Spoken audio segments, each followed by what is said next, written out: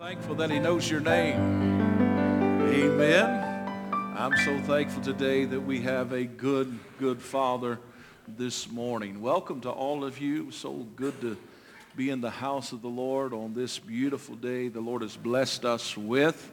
I do pray that you have had a blessed week in the Lord, and as we start a brand new week together, I am just excited to be able to begin this week with all of you. No place I'd rather be this morning than in the presence of the Lord and in the house of the Lord with his people. Amen. Those of you going to class, feel free to do so at this time, and we're just going to jump into the Word this morning. I won't keep you long this morning. We'll just keep you till we're done. How's that? And but those in the sanctuary, as they are exiting the sanctuary this morning, if you have your Bibles with you, I pray that you do this morning. We're going to go through Scripture together, but we're going to begin in Genesis chapter number 18. Genesis chapter number 18. We'll be there in just a moment. Anybody ready for the word today? All right. I am going to do my best to deliver to you what God has been really just rolling in my spirit for the last several days, and we had the privilege to take just a few days away and just kind of rest and spend some time with some wonderful friends and able to just enjoy nature a little bit. Some would say they enjoyed it, others would say not so much. But I found myself walking down the side of a mountain just a couple of days ago, just admiring the beauty amongst the laughter and the things of that nature. I ended up putting my little earbuds in and just had a little bit of Jesus time on the mile back, and just found myself worshiping, just thanking him for the privilege to be able to call this great land home. So today I'm going to talk to us about the saving of a nation. This is not a political message. This is a message that I believe you and I must hear and understand. And I want to make this statement at the very beginning.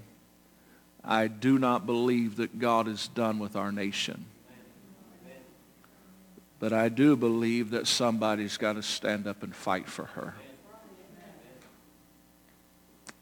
We wonder if God can still redeem our society and bring about a nation that is characterized by righteousness. Some would say that's impossible today. But I want to ask you today, is anything too hard for God? There's nothing too hard for him. I believe that the Lord is moving in ways that we don't even understand, to be honest. I believe that there is much exposing that is still going to take place, and I still believe that there is unexpected movement in the spiritual realm that is going to drastically change things in the earthly realm, where men will shake their heads and say, how did this come about? And those of us in the church will be able to say that God is. Not God was, or that God will be, but that God is still God. But I have to ask the question this morning, where are the righteous? This may come across a little bit as a Father's Day message, but please don't get hung up this morning if you hear me referencing men a little more than normal today, okay? But fathers, let me say to you, please have ears to hear. Grandfathers, please have ears to hear. But we know that it isn't just the responsibility of men, but it is the responsibility of men and women today. We are a nation that desperately needs fathers and mothers. Okay?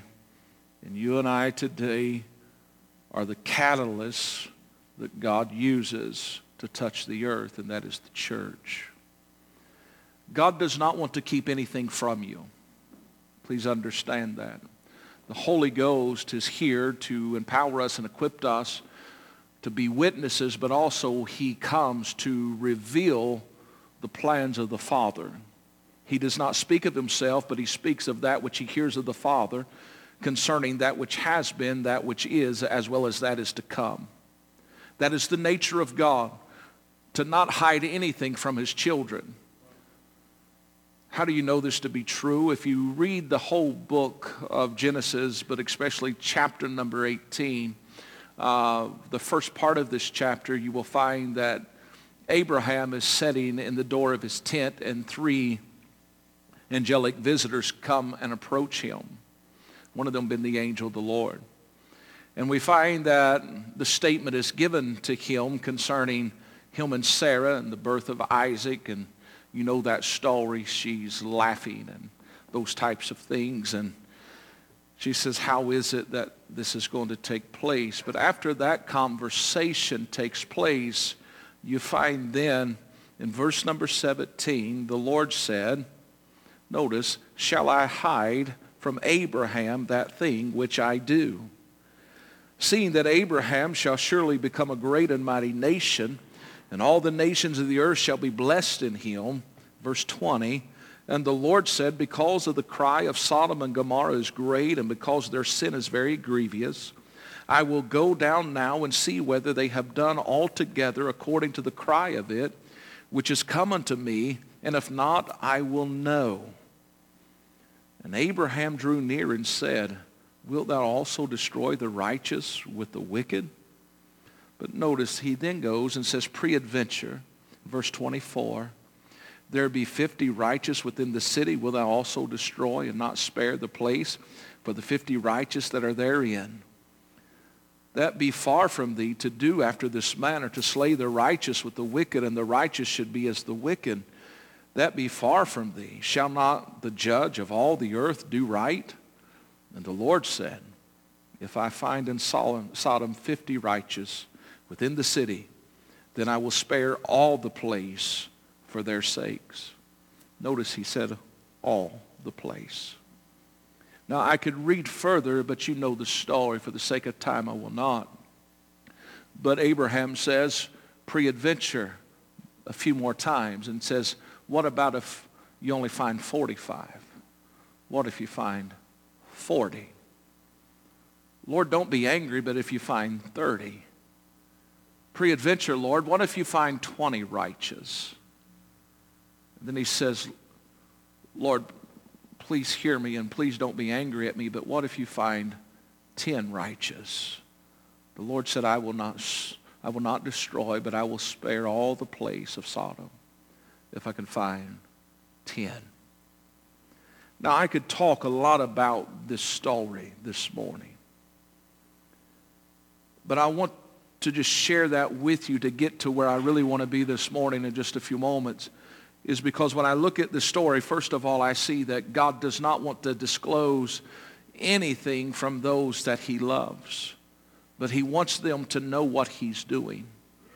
But also find that Abraham was in such fellowship with him that he was able to have this type of conversation with God himself, saying, but Lord, what if you find this, or what if you see this, and what if you find this? It was an open communication that was present. Notice this morning, we are presently right now witnessing the destruction of our nation because we are a nation without fathers. I have to ask this morning, where is the lineage of Abraham? Why are we not pleading with our Father for mercy for our land? I look around our nation and I have to ask the question this morning, where is the sackcloth and ashes? Let me say it this way. Where is the all-night prayer meeting? Where is the travail between the porch and the altar? We can complain about everything that we see. We can talk amongst ourselves about how broken a system it is, but yet we do not cry out on behalf of the innocent. Paul understood the severity of the lack of fathers. He writes to the church at Corinth in 1 Corinthians verse number 4, 14 through 15, and he says, I write not these things to shame you, but as my beloved sons, I warn you, for though you have 10,000 instructors in Christ, yet have you not many fathers. For in Christ Jesus I've begotten on you through the gospel. But he did not stop there. If you go to chapter 10, read verse 1 through 5, you would find, he says, moreover, brethren, I would not that you should be ignorant how that all our fathers were under the cloud, and all passed through the sea, and were all baptized unto Moses in the cloud and in the sea, and did all eat the same spiritual meat, and did all drink the same spiritual drink, for they drank of that spiritual rock that followed them, and the rock was Christ. But with many of them God was not well pleased, for they were overthrown in the wilderness. Hear me. Is he well pleased with us as fathers this morning? Is he well pleased with us as mothers this morning? Excuse me. Paul goes on to write to the church at Thessalonica in 1 Thessalonians 2, 8 through 12, the following. He says, so been effectually desirous of you, he says, we were willing to have imparted unto you not the gospel of God only, but also our own souls, because you was dear unto us. I want to ask you this morning, is those beyond the walls of this building, are they dear to you? Does it keep you up at night knowing that thousands upon thousands step into eternity every day lost without God? Does it disturb us today that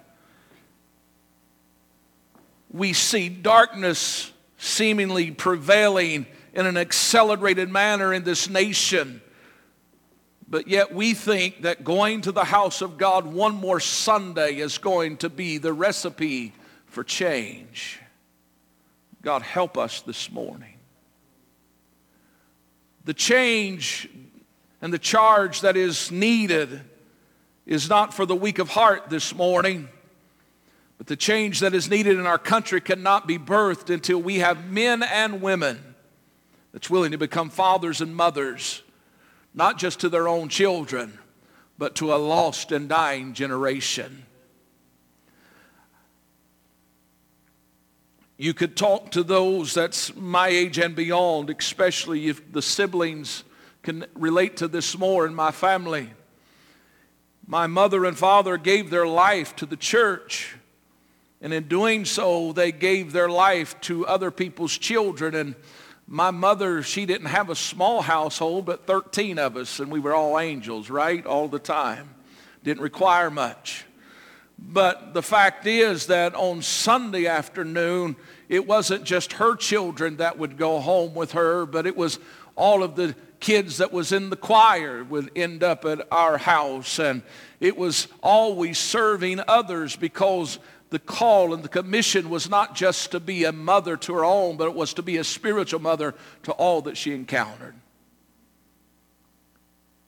May I impose and get real close? When was the last time you took children home with you? You see, today we have a generation that has no moral compass due to the absence of fathers and mothers. Confusion is now overpowering a generation, and those who are most confused have been given positions of authority, and we still see no outrage from those who know the truth. We still sit silent. We still sing a song. We still listen to a message, and we still talk about the future, but we ignore the present. While we sit idle this morning, evil is destroying our children. While we sit idle this morning, a nation is burning. While we sit idle this morning, prayer seems to be an afterthought, and assembling together is ignored, and a willingness to lead is all but absent for most that make a proclamation of faith, when the last thing that he commanded us was to go into all the world. But yet we refuse to go across town. I knew you wouldn't shout me down this morning. I sure would love to preach something different today. But this is not an exaggeration. Please hear this preacher this morning. If we do not stand up now, we will lose our nation. Your children, your grandchildren, they will continue to be overwhelmed with evil and demonic influence. And the house of God will be boarded up, steeples will be taken down, and half moons will be raised in their place. All it takes for evil to prevail is for good men to do nothing.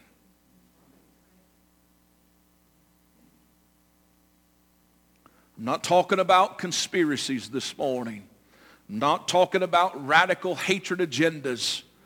But I'm talking about where is the men, where is the women that will lead a generation to the only place that can experience salvation, healing, deliverance, and wholeness. Where is the voice today? I'm going to give you some steps from God's Word that will allow us to experience a divine reversal in this moment of time. I want to give them to you this morning. But notice with me, before I go any further, let me say this. I understand the thought process and the struggle that all of us deals with. I'm included in it. How can I make a change? I'm just me. But in the year 1775, there began to be a great resistance to what was taking place in the world at that time. Those that were subjects of Britain began to understand that they could not stay silent any longer, which led to the great day in 1776. There is some men that we often refer to now as we look at history, and we refer to them as our founding fathers. Let me say to you this morning that without them, there would have not been no United States of America. These men was a group of men that united 13 desperate colonies. They fought for independence, and they penned a series of influential governing documents that steer and has steered our country up to this present day. But let me tell you, they are trying to destroy those documents in an accelerated manner. All of the founding fathers, including the first 4 United States presidents, at one point considered themselves British subjects, but they revolted against this restrictive rule of King George III and outlining their grievance in a document that we call the Declaration of Independence. It's a powerful call for freedom and equality. But notice they won a stunning military victory over what was there in of that time, the world's superpower. It was something that could not even be fathomable to think that it was able to be accomplished. But these men decided to stand and say, you know what? We will be fathers.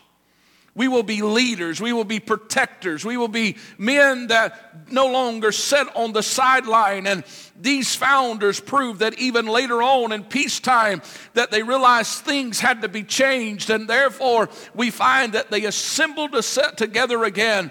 And they hammered out what we now call the United States Constitution. And they overcame major areas of disagreement.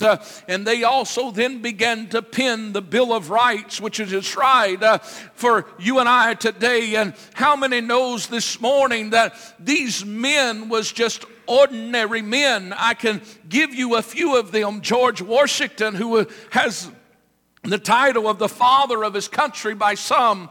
He was merely just a military man, but then decided to be a farmer. Alexander Hamilton, he was a poor, illegitimate orphan that then as a teenager immigrated from the British West Indies to New York City. But he decided there was a cause worth fighting for. You could also talk about Benjamin Franklin. Yes, he was a skilled author, printer, scientist, inventor, as well as a diplomat, despite only having a formal education that stopped at the age of 10. But he said, even in the midst of my inabilities, I am able to do something. John Adams, even though he was just a lawyer, we'll still love the lawyer, but he was simply a lawyer in Massachusetts, and he realized, I can't just do what I've always done. Samuel Adams, even though he was known as the second cousin of John Adams, he simply, even though he was in politics, he said things cannot stay as they are. Thomas Jefferson, he was a Virginian lawyer and a politician, but he was given a great task, and he simply embraced it and said, I will do something beyond the norm. James Madison, just a boy that grew up on a Virginia plantation, but when the call came, he stood and said, I cannot be silent any longer. John Jay, maybe not so as popular as the others I mentioned, but he said, after realizing what was taking place, he said, I cannot remain silent any longer. Why do I share that with you this morning? Is because, can I tell you today, our silence is giving evil free passage. Your children are being exposed continually, daily, hour upon hour, and can I tell you, it's accelerated in the last 6 months on a level that you cannot explain. Can I tell you, you cannot turn on a television without seeing two women or two men kissing and doing vile things. Every commercial now is even, I'm not talking about at midnight, my friend, but I'm talking about in the middle of Mickey Mouse. We find that there is derogatory infiltration where they're trying to program a generation that right is wrong and that wrong is right. And we, the church, sit silent. We don't want to train. We don't want to teach. We let the world do that, but then we wonder why they have no passion, no desire to lift their hands in the presence of God. But can I tell you this morning, there has got to be a change. I'm not ready to sit down and quit. I'm not ready to throw in the towel, but I'm here to tell you that it's time to put on the whole armor of God and to withstand in this evil day. It is not for somebody that's going to come by and preach a message. It's not for a prophet to make a proclamation, but it is time for a man and a woman that has the blood-bought blood of Jesus Christ infused in their veins to stand and begin to stand in the face of evil and say, I will not remain silent. Listen, I know this. The Lord is faithful and true to his word. Abraham, I will not destroy Sodom if there's 50, if there's 45, if there's 30, if there's 20, if there's 10. I'm here to tell you, I know there's a whole lot more than 10. I know there's a whole lot more than 30. I know there's a whole lot more than 50. But the problem this morning is they are silent. They are not out where they're visible. And the Lord is stepping down in this nation right now. He has heard and he has saw the evil. And he's saying, I'm come down to walk through right now just to see how bad it is. But can I tell you, in the midst of him being present, if he would begin to see you and I begin to stand and combat the evil and stand in faith without wavering, I believe that which is going to bring judgment can begin to be reversed, and we can begin to experience a wind of revival. But somebody's got to stand stand and face this adversary and tell them, you're not taking my children, you're not taking my neighbor's children, you're not taking my city, you're not taking my state, and you're not taking my nation. But somebody going to have to restore a personal relationship with Jesus Christ. Jeremiah 29. Let me give you these very quickly. Jeremiah 29, you have to understand, many people read these verses 11 through 14, and they read it on a personal note, and that's fine. But you got to understand the context of this. This passage of Scripture is concerning a nation. They've been in Babylonian captivity, but notice he's talking to Israel. And he says, for I know the thoughts that I think towards you. Let me say to you this morning, God knows the thoughts that he has towards the United States of America. Saith the Lord, thoughts of peace, not of evil, to give you an expected end. Why can I say that this morning concerning this nation? It's because we were birthed for a twofold process. Number one, we was birthed so that in the 40s, when Israel came back and declared itself as a nation, that we would become her friend. No other nation was going to do that. But at midnight, when the proclamation was given, the President of the United States simply said that we acknowledge her as a nation. But also, we was created simply for not to be the breadbasket of the world naturally, but also to be the sending and driving force of sending the message of Jesus Christ to a lost world. Thoughts that he has towards her is thoughts of peace, not of evil, to give you an expected end. Notice what he says. Then shall you call upon me, and you shall go and pray unto me, and I will hearken unto you. And ye shall seek me and find me when you shall search for me with what? All of your heart. And I will be found of you, says the Lord. Get this. And I, who? He will turn away your captivity. And I will gather you from all the nations and from all the places whither I have driven you, saith the Lord. And I will bring you again into the place whence I caused you to be carried away captive. What he was simply telling Israel is this: if you will diligently seek after me, I'm going to pull you from all places of the earth that you've been dispelled to. And I will bring you back to the place that I allowed you to be carried away from. Why is that important? Most of the founders of our nation were of the Protestant faith. Secular world doesn't want to acknowledge this, but there is much biblical foundation upon what this nation was found upon. And here's what brings me hope. As the Lord says, as you begin to diligently seek me, you begin to birth this in my spirit. As the church begins to diligently seek me and find me, I will hear and I will take them back to the place that I have let them be scattered from. That means this: our best days is not back here, but our best days are ahead if we, the church, will begin to experience fathers and mothers rising up out of them. Listen, God's not going to take us to a place of disaster, but he will take us back to a place where we have been scattered from. Where was we? We was a nation upon biblical fundamental principles of the faith.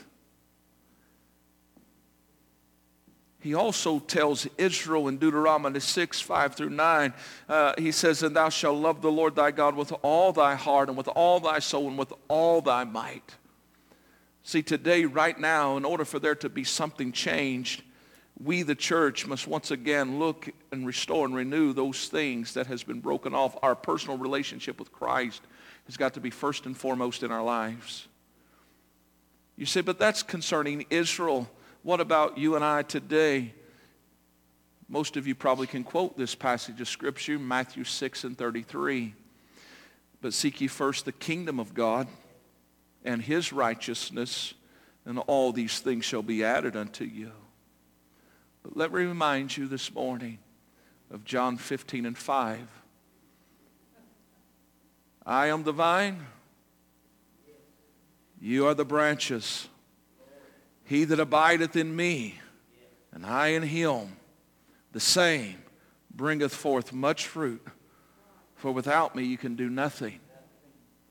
The world would tell you it's too late, it's too dark, it's too far gone. Even those in the church world will tell you it's all over. You're just wasting your time, preacher. Nobody gonna get it. Listen, he tells me that if I abide in him and he abides in me, that I will have much fruit. Listen, I'm not going to accept the fact that nobody's going to get saved in 2021. I'm not going to buy into the lie that nobody's going to get healed, nobody's going to get delivered, nobody's going to get set free. I'm here to tell you I'm getting ready to step into the more.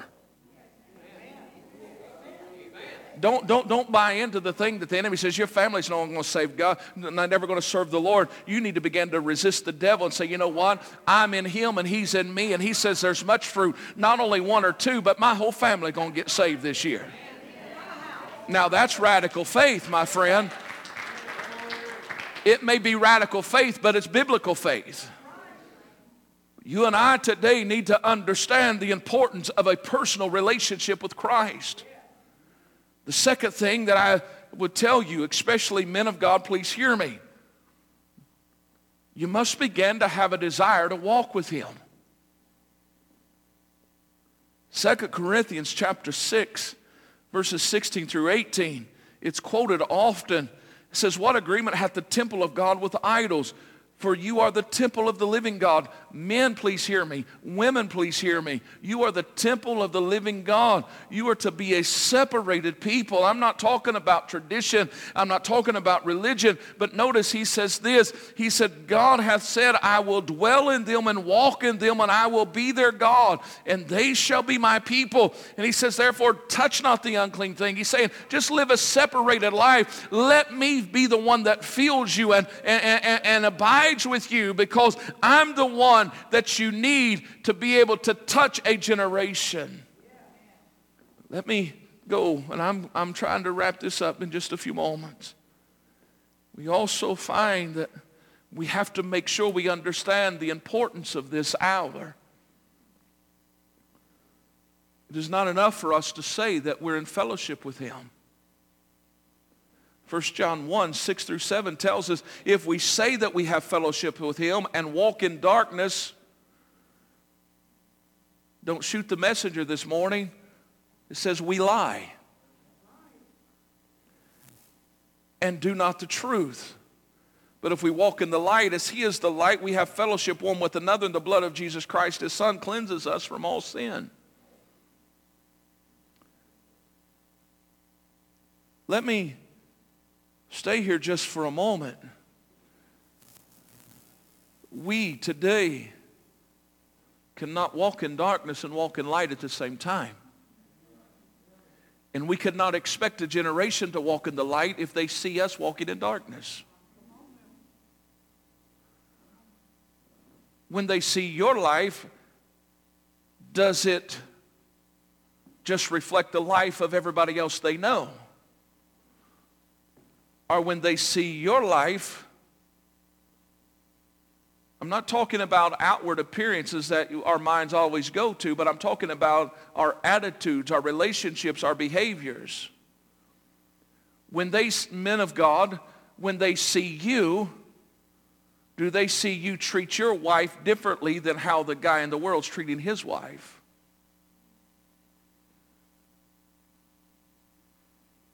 I believe somewhere in Scripture it says that we are to love our wives like Christ loved the church. He loved the church so much he died for it. Men, are you letting things die so that your wife can flourish and blossom? Come back next Sunday, it'll be better.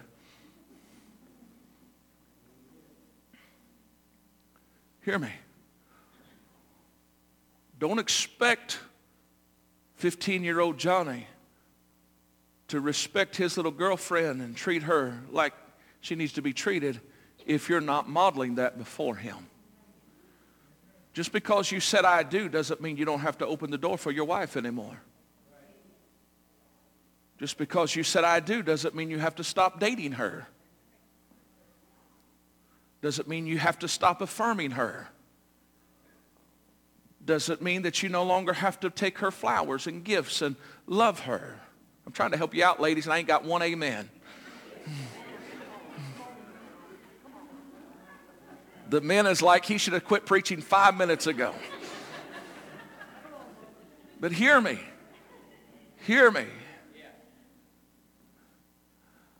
What are you teaching your sons? What are you teaching your daughters? Listen, men of God. They see you come in slam, banging, mad, this and that. They're going to think that's normal. And they're going to pick a guy that acts that way, but maybe he'll go a little further. Maybe he'll beat on them a little bit. Let me tell you something. That's not of God.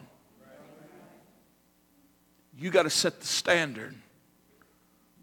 But right now there is no standard because we're silent. Because we go to church with strangers. We don't do life. We don't encourage. We don't affirm. If we're not careful. Hear me. We must always express love towards one another, but especially our children. Men of God, hear me.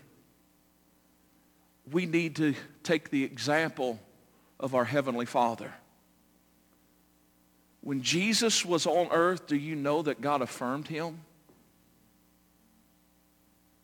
Even though God was sitting on the throne and Jesus was walking in the form of a natural man, God affirmed him. When he come up out of the water in Matthew chapter 3, 16 through 17, and he says, and as he went up straightway out of the water, and lo, the heavens were opened unto him, and he saw the Spirit of God descending like a dove and lighting upon him. Notice all of a sudden a voice from heaven saying, "This is my beloved Son, in whom I'm well pleased." I'm going to get real close to you this morning. Men of God, when was the last time you told your son or your daughter you was well pleased?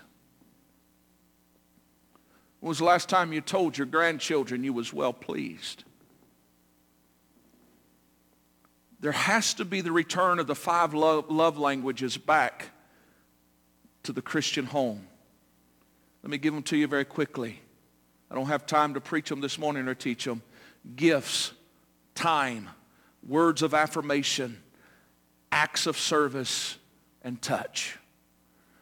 Those 5 things has got to be present in your life and in your home. I don't care how big and burly you are, men. It doesn't matter. You and I today have a great responsibility. We got to give gifts. We got to spend time. We got to offer words of affirmation.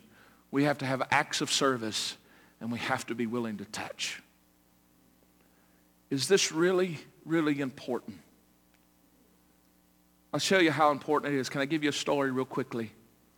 Larry Stockstill wrote a tremendous book, but in the middle of his book, he writes he is friends with a former NFL football player. The guy is 6'6", big burly, macho man. From high school through college, through all of his professional career, he would simply ask his father, "Come and watch me play. Come and watch me play." Would leave tickets at the gate. Tickets would never be picked up. But one day in his professional NFL career, tickets was picked up and his father was sitting in the stands.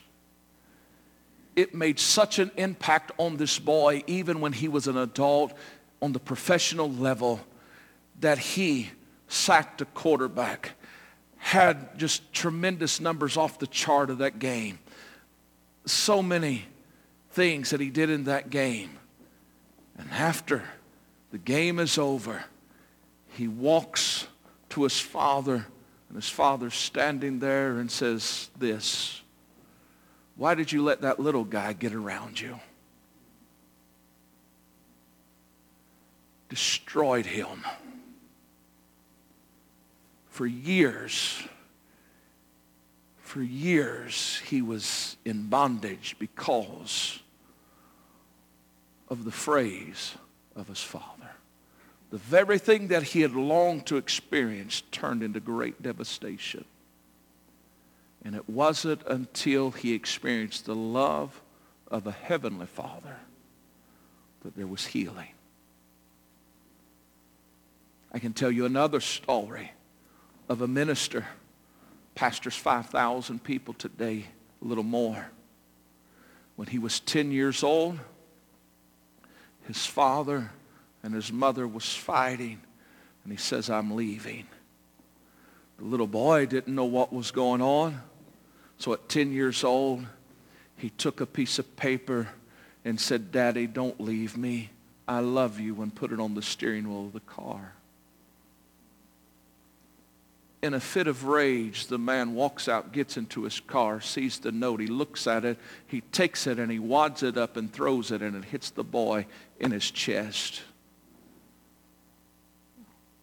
Years and more years and more years go by, never resolved until late in life, because a father failed to act like a father.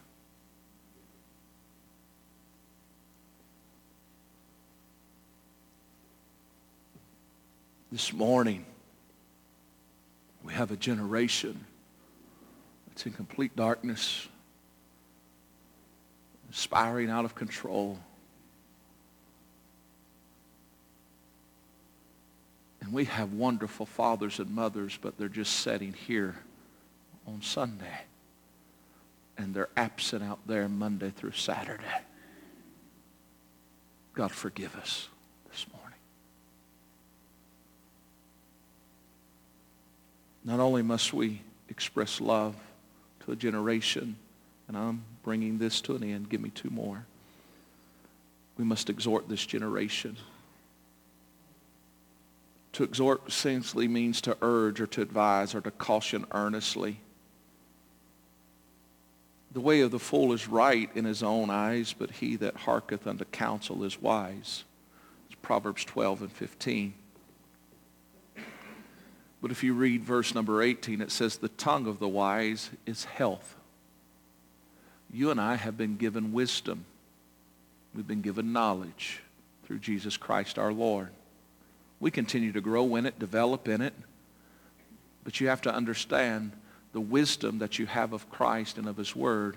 If you will speak it out, it is health to those that's around you and that God has entrusted with you. Do you want them to be healthy today? This generation isn't healthy because they've not been spoken to. Notice, we must not only teach, but we must train our children. How many of your children, how many of your grandchildren know this verse? Proverbs 22, verse 4. By humility and the fear of the Lord are riches, honor, and life. How many of your children know that? I challenge you, when you walk out of this room today, ask your children, your grandchildren, what does Proverbs 22:4 say? If I was a betting man, I'd take the odds. I'd bet every one of you. I'd bet everything I have. They probably can't quote it. Probably don't know it's there. But how many of you would like to see your children walk with riches? How many of you would like for them to walk with honor? How many of you would like for them to walk with life? Okay? But how many's taught them that it is by humility and the fear of the Lord that those things are obtainable? We have to train our children. Please hear me. Lastly, we must give them a charge.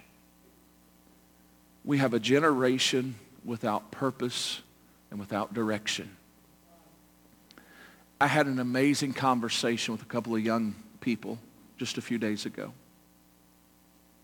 I won't expose their identity, but I will expose part of the conversation that I had with them.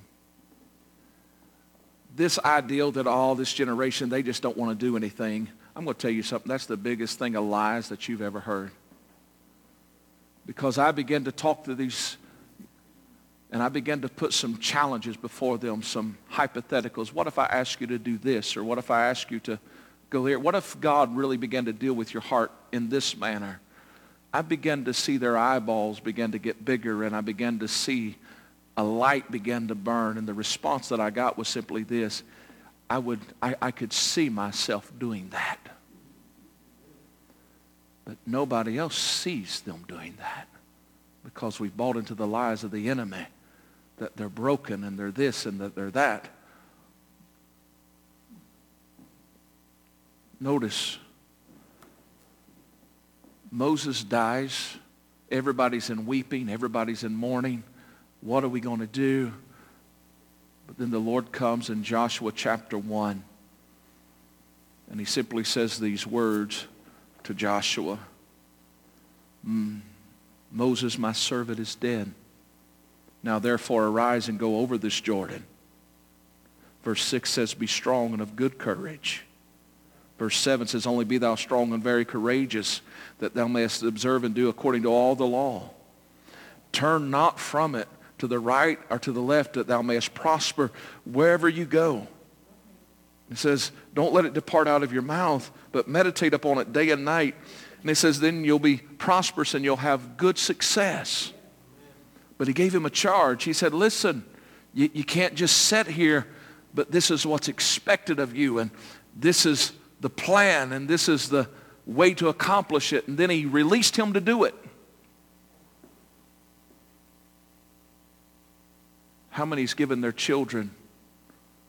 How many of this generation are we giving a charge to and then releasing them to do it?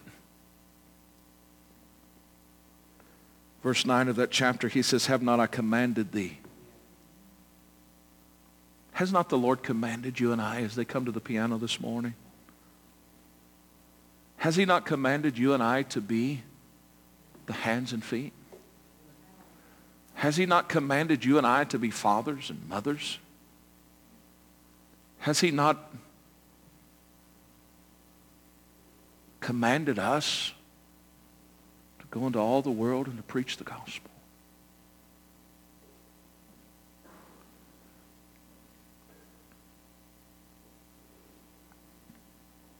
While little Pistol's still in the womb, yeah, that is his name, whether they want to admit it or not.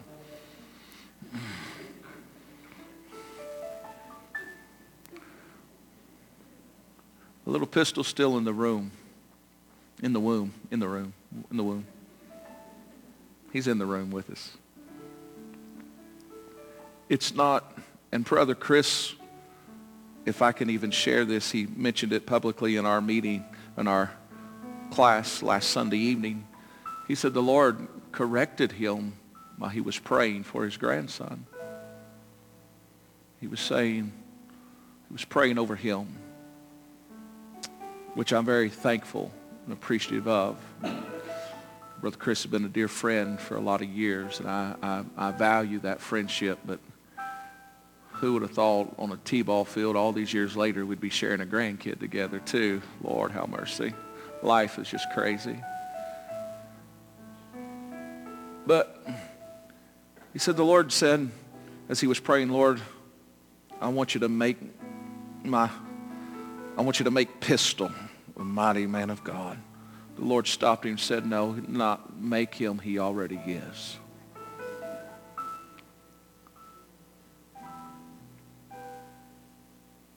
Here's what I want to say to you this morning. There's some mighty men and women of God that has not yet come to the house of God. They've not yet preached a message. They've not yet taught a class. They've not yet traveled to a missionary field, but God sees them as he created them to be. But here's where it gets weighty this morning. The responsibility in developing them and helping develop them into what God desires them to be rests with you and I in this room. But what are we doing to see that happen?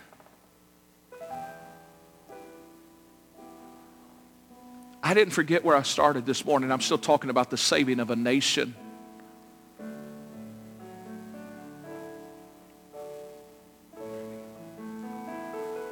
The airways across this nation are filled with demonic forces. And the only thing that can stop it is for a father and a mother to stand up and say, that's enough. Not in my house, not in my community, not with my children, not in my state, not in my nation. It has been said in meetings with some of the highest authorities of the world, talking about domestic terrorism and things of that nature, who could be the most powerful threat? What could bring more damage to us than anyone or anything? They said, well, the church would definitely be at the top of the list, but we don't have to worry about it too much because they can't stay unified long enough to do anything. What a testimony against us. But I want to take that testimony and turn it around and say, you know what? It's time for the people of God to unify in such a manner that we will rise up and we will push evil back, and we will once again earnestly, diligently call out to the Lord, and we will be brought back to our biblical place that the enemy scattered us from. Here's what I want to say to you today. An election in 2022 will not fix us. Get that out of your mind. An election in 2024 will not fix us. Get that out of your mind. Here's what will fix us. Can I have some audience participation for just a moment? I'm going to start right back here. I'm going to show you naturally what will fix us if we will not just do this in the natural, but more importantly, we'll do this in the spirit. Dan, would you stand up? Chris, would you stand up, please? Brother Warren, would you stand up? Brother Bob, would you stand up? Brother Wade, would you stand up? Tim Jr., would you stand up? Brother Ken, would you stand up? Let's just do this. All of the men in this room, would you stand up, please?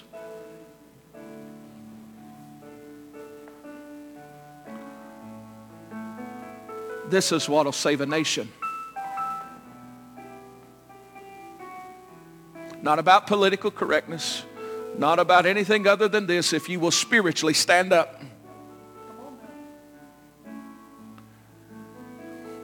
I'll show you how you say, I don't know how to stand up, preacher. I want to do something. How do I stand up? I'll show you how you stand up. I'm going to use you. You're my son. Come on. Take my hand. You just take the hand of your kid. I don't care how old they are. This is where it begins. You take the hand of your children, your son, your daughter, your grandkid, and you bring them and lead them back to this place. Men of God, you hear me.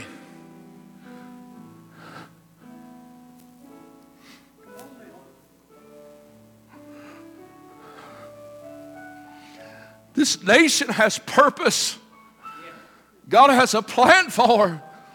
And the enemy's doing everything he can to destroy it in this moment, because if we don't stand up now, our future as Sodom and Gomorrah will be in ashes.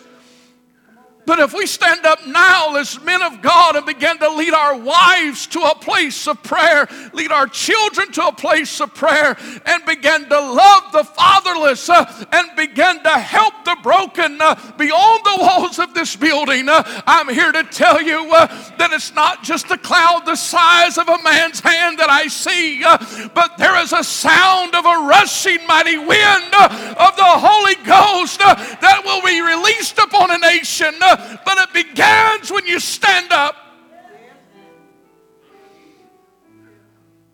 Don't tell me you're concerned if you're going to go home tonight, men, and spend 3 hours in front of your television, but you're too tired to pick up a Bible. You're too tired to pray. You're too tired to affirm your children. You're too tired to touch them and tell them you can be a mighty man of God. I'm not trying to make enemies this morning, but I'm trying to take us from the darkness and put us in a place where God, as He's moving, says, I see the righteous. I see the righteous. I will not destroy, but I will bless them. But will you? Will I respond? Or will we just simply leave this generation stand right here with no charge, no direction, and say, figure it out?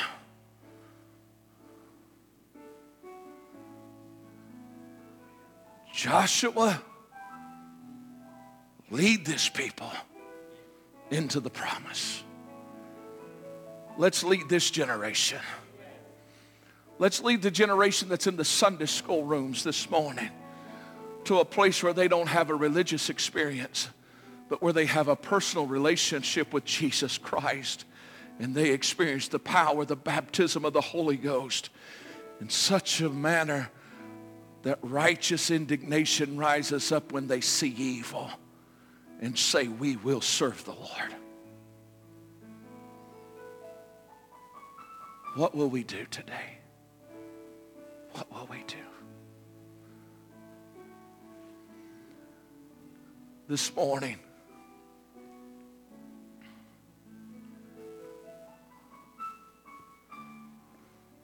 if the Lord was to physically step down from the portals of glory and start walking through the United States of America, would He be able to see with His eyes you standing up for righteousness? This morning, I'm going to ask all of you to stand with me that's not standing.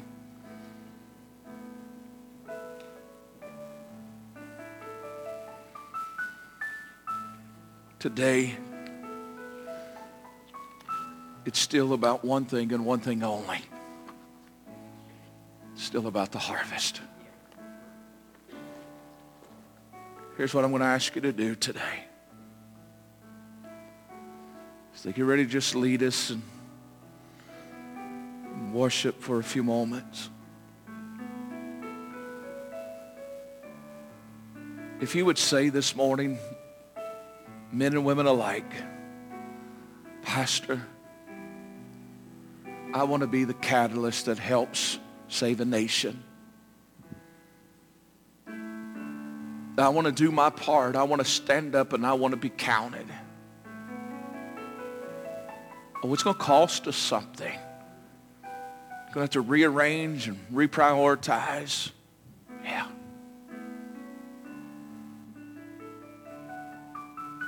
But if you're one of those that says, you know what, I'm in. You can count on me.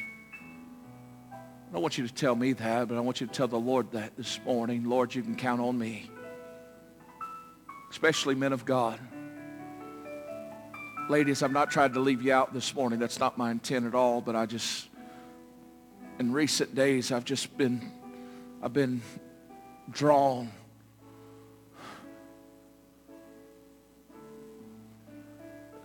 But men,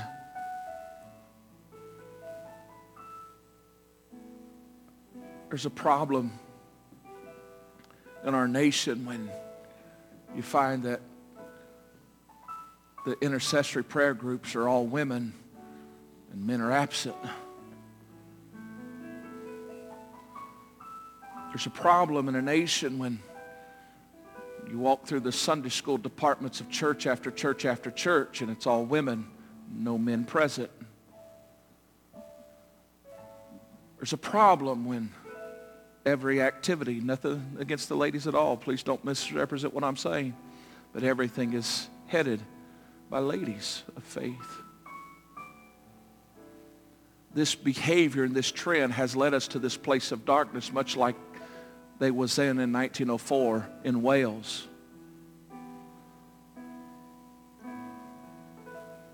And I'm here to tell you, if some of you men, along with your wives, if you would begin to lead them to the place, lead your children to the place that God's desiring for us to be. Listen, there is going to be an absolute reversal in the days ahead. But will you let him know by faith this morning that, Lord, you can count on me? I'm going to ask you, if that's you, as they just begin to lead and worship, I want you to come, and I want to spend some time in prayer this morning. You can stand or kneel, however you feel. But I'd love to see the men of this house come and stand across front of this building and say, God, I'm going to join with you, and I'm going to join together with my brothers. And you can count on us. Won't you come right now? Won't you come? Hello everybody, we just want to come to you today and say thank you so much for taking some time to watch us. We hope that this message was encouraging and a blessing to you. Feel free to private message us and follow us on all social media platforms that will be listed below. Thank you guys and have a great day.